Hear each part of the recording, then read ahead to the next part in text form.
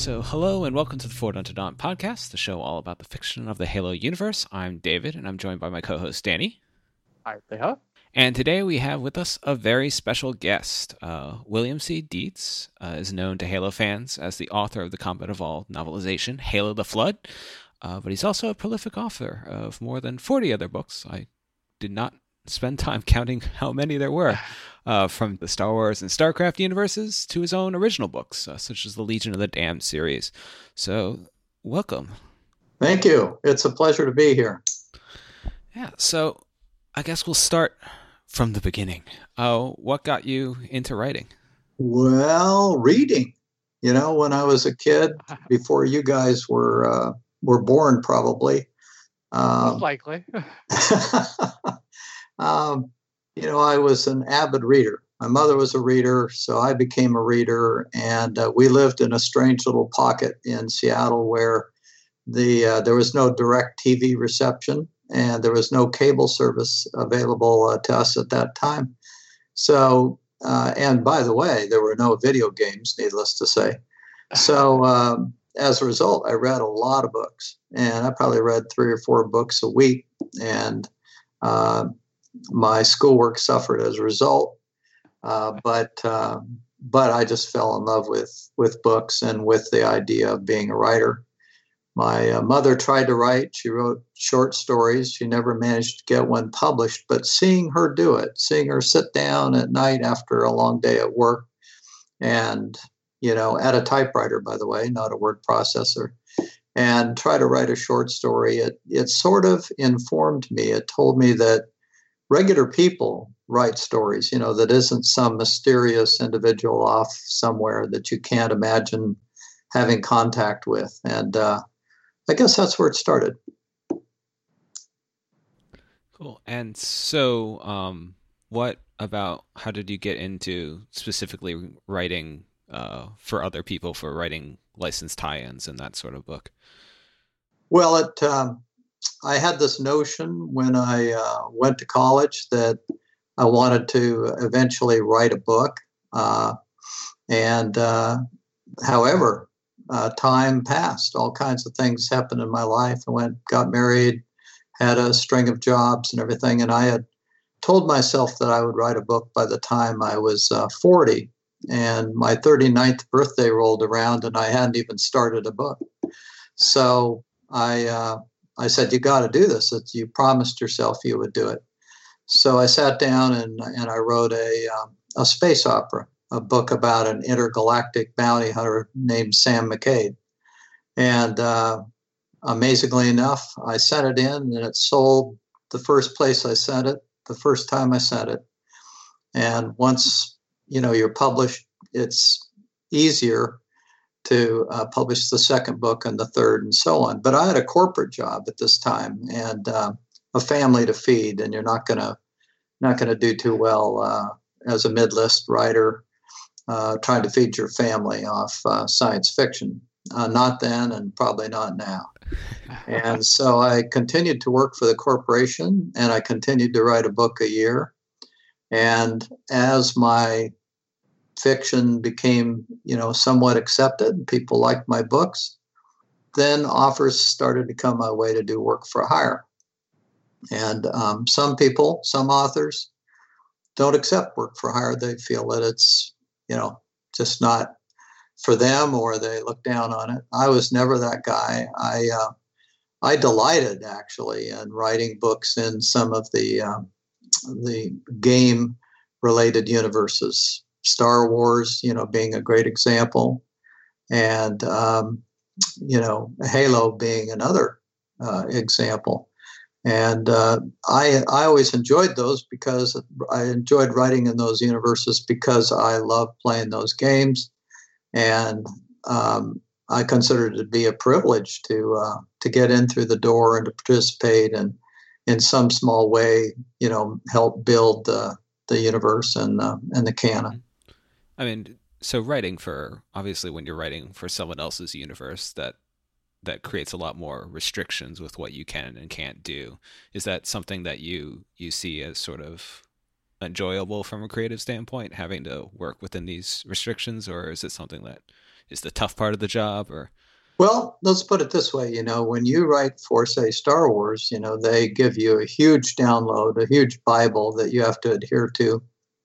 And so that is restrictive in a sense. You find out that you can't have a character on a certain planet at a certain time because, whoops, they're already been some other place. They're in some other location on that particular day. And so that can be limiting. On the other hand, back then anyway, when I wrote for the Star Wars universe, specifically for Lucasfilms, since moved on to Disney, I believe. But at that time, the editor I worked with was, very generous in terms of giving me permission to do things, as long as it wasn't a conflict with something that was already going on, or it wasn't a conflict with the established norms and canon of the universe. Then, you could go for it, and I did. So I didn't feel, to answer your question more directly, I didn't feel like it was terribly, horribly restrictive, but it was just something that you had to be aware of. The other thing that you start to come into contact with when you write in an established IP, intellectual property, is that, of course, there's a team of people who have built that particular universe. Let's take Halo as an example. Bungie at that time, had a team of people working on this, and they ate it and they slept it and they dreamed it. And so when you come strolling in to write a tie-in novel, and you start pitching ideas about things that could or couldn't happen, there's a very natural reaction where people go, oh, no, that can't happen. And then you say, well, why can't that happen? And they say, well, we just know it can't happen because there's almost like a mind meld that's going on with the team, and you're not part of that. So you have to discover what is and isn't possible within the, kind of the parameters of groupthink. And when I say groupthink, I don't mean that in a terrible way. I just mean it that when you have a team and they're all together and they talk in the hallway, there's, a sharing that you as an outsider can't fully access. Mm-hmm. Typically, of course, my focus is on my own work. Actually, the work for hire, is a percentage of what I've written. It's certainly not the majority. In all truth, I've written, I think, more than 60 books now, and I would have to sit down and count them, but there's a lot of them. I tend to write fairly quickly compared to some people, and that could be can be seen as a virtue, or it can be seen as something less than a virtue. It's just me. It's just how I am. So I write a lot of books, and along comes every now and then a piece of work for hire. But that market, by the way, has slowed down a lot in recent years. It was, 10 years ago, 15 years ago, that was a pretty substantial market with a good deal of opportunity if you were an accepted writer in that particular specialty. Not too many things going on, not like it used to be in that area. So right now, my work is, pretty much 90% my own fiction. I am right now writing a work for hire project that has nothing to do with games. It's actually a history book. I'm writing it for a union, so it's nonfiction. Writers write, and I enjoy doing it. So, I'll do anything that I find interesting. The job that I was given was to novelize the book. And a novelization is different than a tie-in. A novelization is taking a game, in this case, and just turning it almost word for word, line by line, paragraph by paragraph into a novel. So that was the task that I was offered. Frankly, I didn't want to do that. I didn't want to write just a novelization. I wanted to be able to bring something to it. And, so negotiations ensued, and I asked for permission to insert new material in between cutscenes, certain cutscenes. And that, of course, required dropping some cutscenes to make room for the material I was adding. And so, Bungie agreed to let me do that. Obviously, they had approval of over what I would insert and where I would insert it. And, they were very stringent in terms of evaluating that material, as they should be. And so that was the nature of the agreement. So it was not a tie-in in the sense of a from-scratch novel like, say, Fall of Reach, where Mr. Nyland, just wrote the novel pretty much the way he wanted to write it, adhering to and staying consistent with the universe and the characters and all of that. In terms of, so obviously you have the restriction of this is the game. So what did you have going into it? You played the game, I believe, before. Yeah, the thing was, the game was not on my radar at all when I got the phone call asking if I would be interested in writing a novelization of it. And I've told this story before, but it's absolutely true.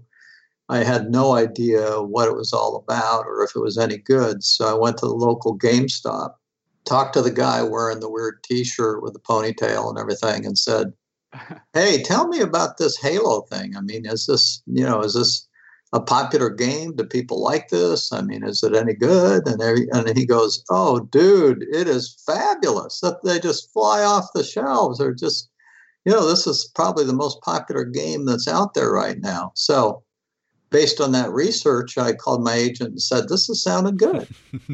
So you played the game. Did you also read Nyland's The Fall of Reach? I did. And I'll come back to that in a second. I just realized I failed to fully answer your question. Once I agreed to write the book and so on, you asked whether or not I played the game. Oh, yes, I played the game over and over and over, took elaborate, detailed notes on the game, and had to in order to novelize it. Remember, novelizing is taking the game and making it into a book. Although in my case, I had permission to insert new material. So I played the game many times. And, after that, I continued to buy and play Halo games for many, many years to come.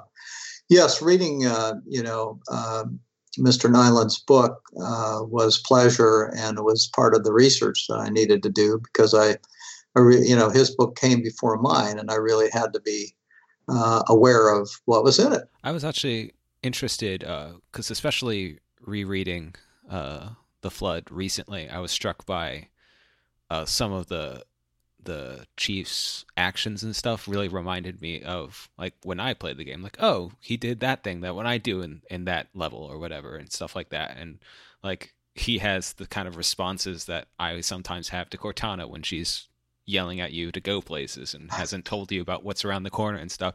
So I was wondering if you built some of your own experiences playing the game into the character. That's a really good question, and the answer is absolutely. As you're implying, and I suspect your audience, already knows, obviously when you play a game like this, you can often defeat whatever enemy you're confronting with in different ways. It's not just one way to do it, and that's part of what makes it such a great game. And so, yeah, I tended to write the book using the strategy that I liked best, or that I had discovered, or I thought was cool, or maybe in some cases it was the only way I'd found to get the job done, right? And so it would have some of that flavor. Yeah. I want to ask a little bit about the sections which aren't in the game that you wrote originally for the book. How did you develop the original content not in the game?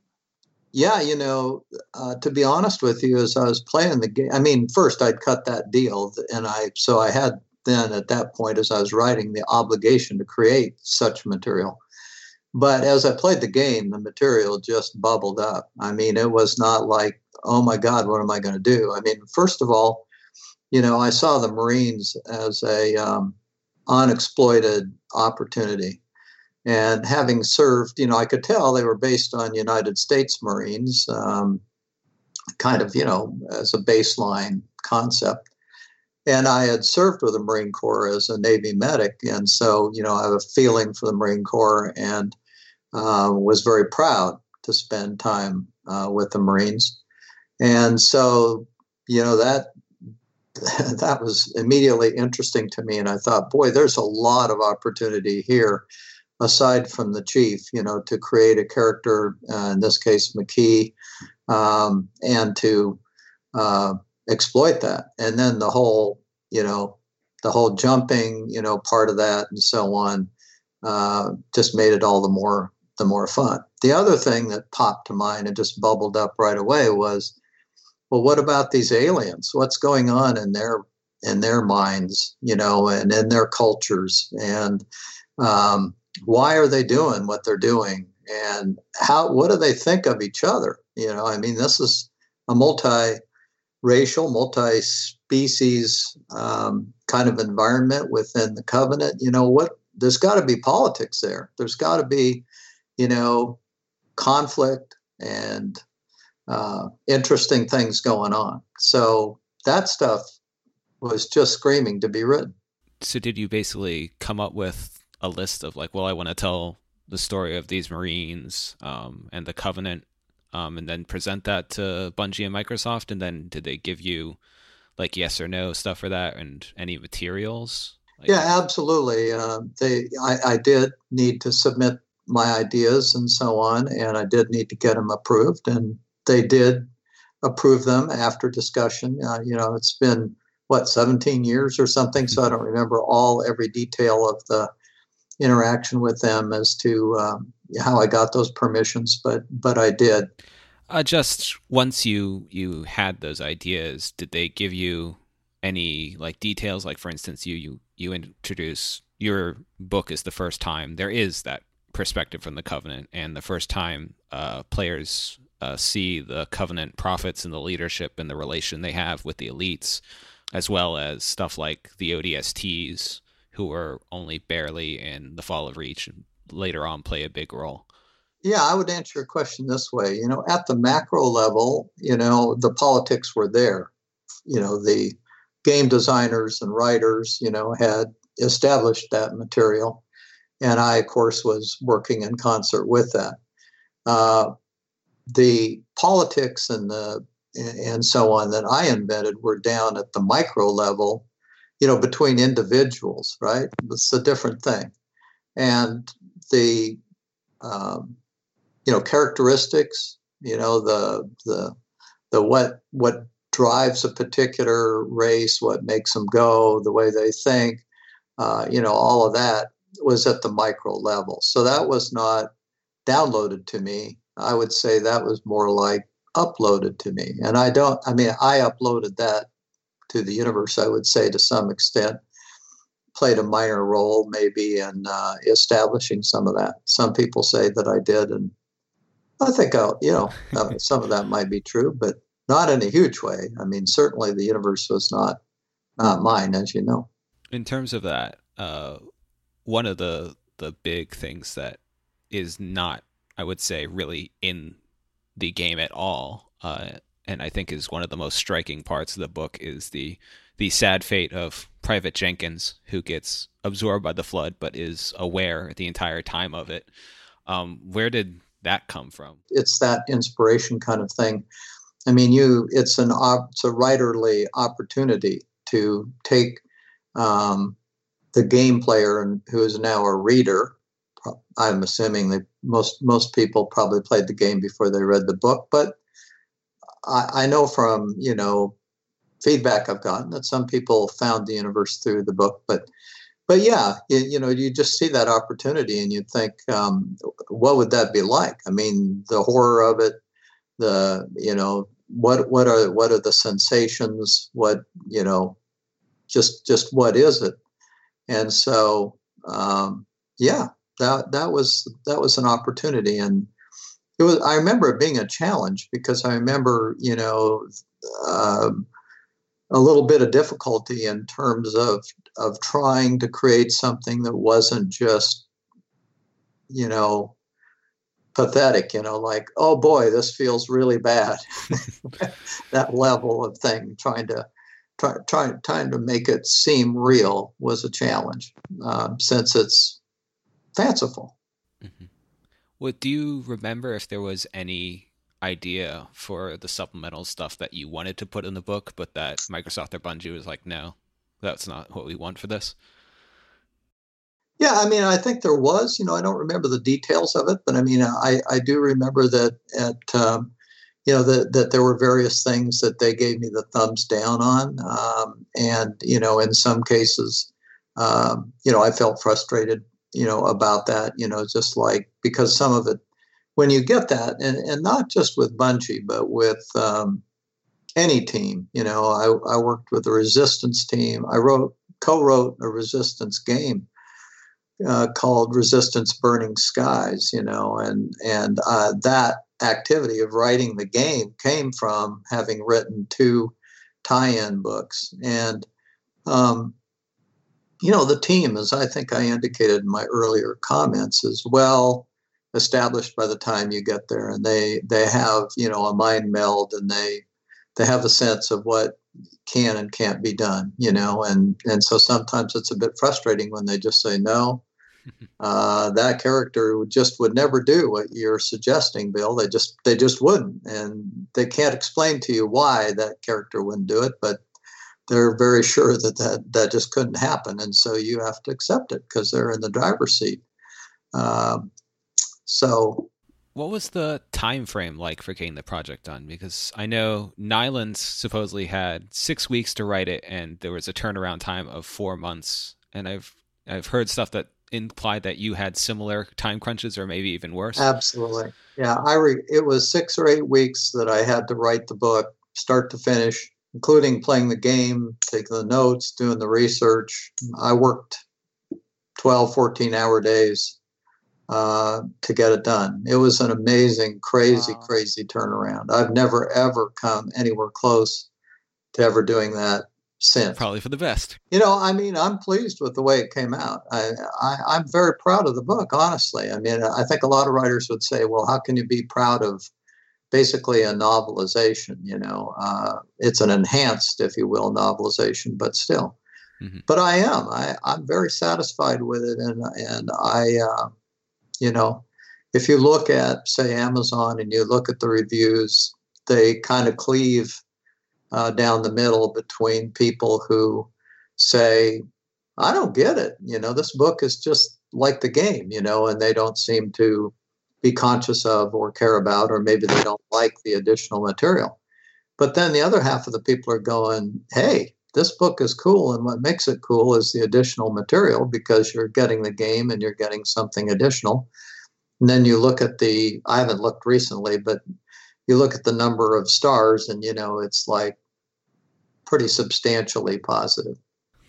I think you can take that as a compliment, even if the negative reviews say it's just like the game. I would find that a compliment, that you managed to capture the nature of the game so well that's the first thing. That's the first criticism that they cling to. Well, thank you. I'll accept that completely.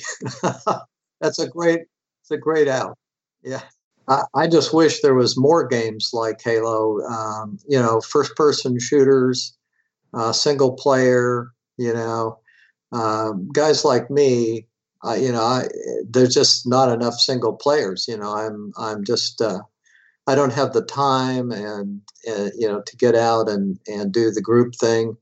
And besides which, if I got out there, I'm sure some 12-year-old kid would kick my butt. That would be really humiliating. You don't want a bunch of 12-year-old kids screaming obscenities at you online. I'm shocked. Yeah, that's right. I don't need that. So I wish there was more single-player games, but anyway, that's just not happening these days, is it? No. So do you still follow the series to some degree and play the games? It slowed me down. I mean, there's not that many games that I want to buy because so many of them are so clearly designed for, mass participation, and that's just not what I want to do. So I don't play as much as I used to, but I do play some of the games that I already have in my library and so on. Sure. So the Flood came out 2 years after the original Halo, and the franchise has exploded off the back of your work and Nyland's work and the games that came. Would you be open to returning to Halo if you got the call or any further involvement in the franchise? Sure, absolutely. I mean, I'm pretty sure that call isn't coming. I'm not going to hang out by the phone, but yeah, I mean, I just love the franchise. I love the characters. I love just the interface, the way the game plays, the action. I'm a first-person shooter fanatic. That's my favorite, style of video game. And so, yeah, call me. And I was also wondering if you knew about some of the, because I think, like you said, opinion was divided, especially when the book came out. But I think that the Flood has had its moment since, and I was wondering if you are aware of some of the legacy your books had. For instance, Keys's story gets told in the video games. In Combat Evolved Anniversary, they added terminals that added in his story, and most recently, Alpha Base and the Marines show up in the arcade shooter Fireteam Raven. So is it something cool to see that your characters are showing up again? Yeah, that is cool, and some of what you're saying is new to me, but I'm glad to hear it, and it's a great compliment. And and I know that it's being included, not as some kind of way of complimenting me, but because it works. Hopefully, that's the greatest compliment of all: is to create something that works and that people feel has value, and it just doesn't get any better than that. So I think that's wonderful. I'm pleased to hear it, and thank you for sharing that. To shoot you a playthrough, they have Wellesley shows up a lot in Fireteam Raven.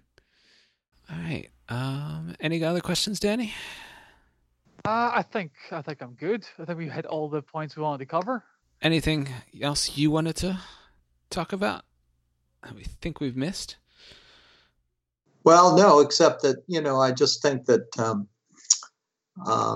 I'm glad you guys are doing what you're doing. I think it's such a wonderful property, and it deserves to live on. And I'm glad that it is, and that people are celebrating it, and that it's recognized for what it is. It's really a masterwork. And when I say that, I mean the whole series of games and the whole thing taken as a whole. Some are, personally more fun, I think, to play than others. I mean, but all of them add something to the universe, and it was certainly an honor to be part of that. All right, great. All right, well, thanks so much for coming on and giving us this My interview. pleasure, guys. Keep up the good work.